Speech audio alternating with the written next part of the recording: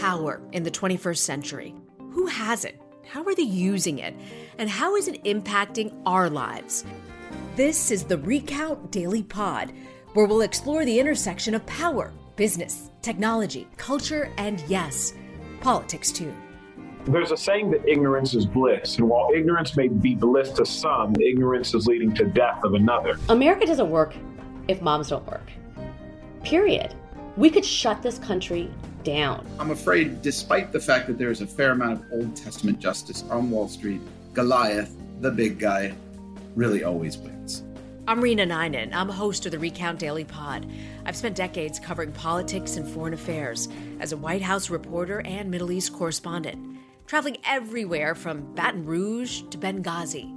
Each morning on the Recount Daily Pod, I'll bring you a quick rundown of the top headlines and then an in-depth interview with decision makers, the reporters covering them, and experts who break it all down.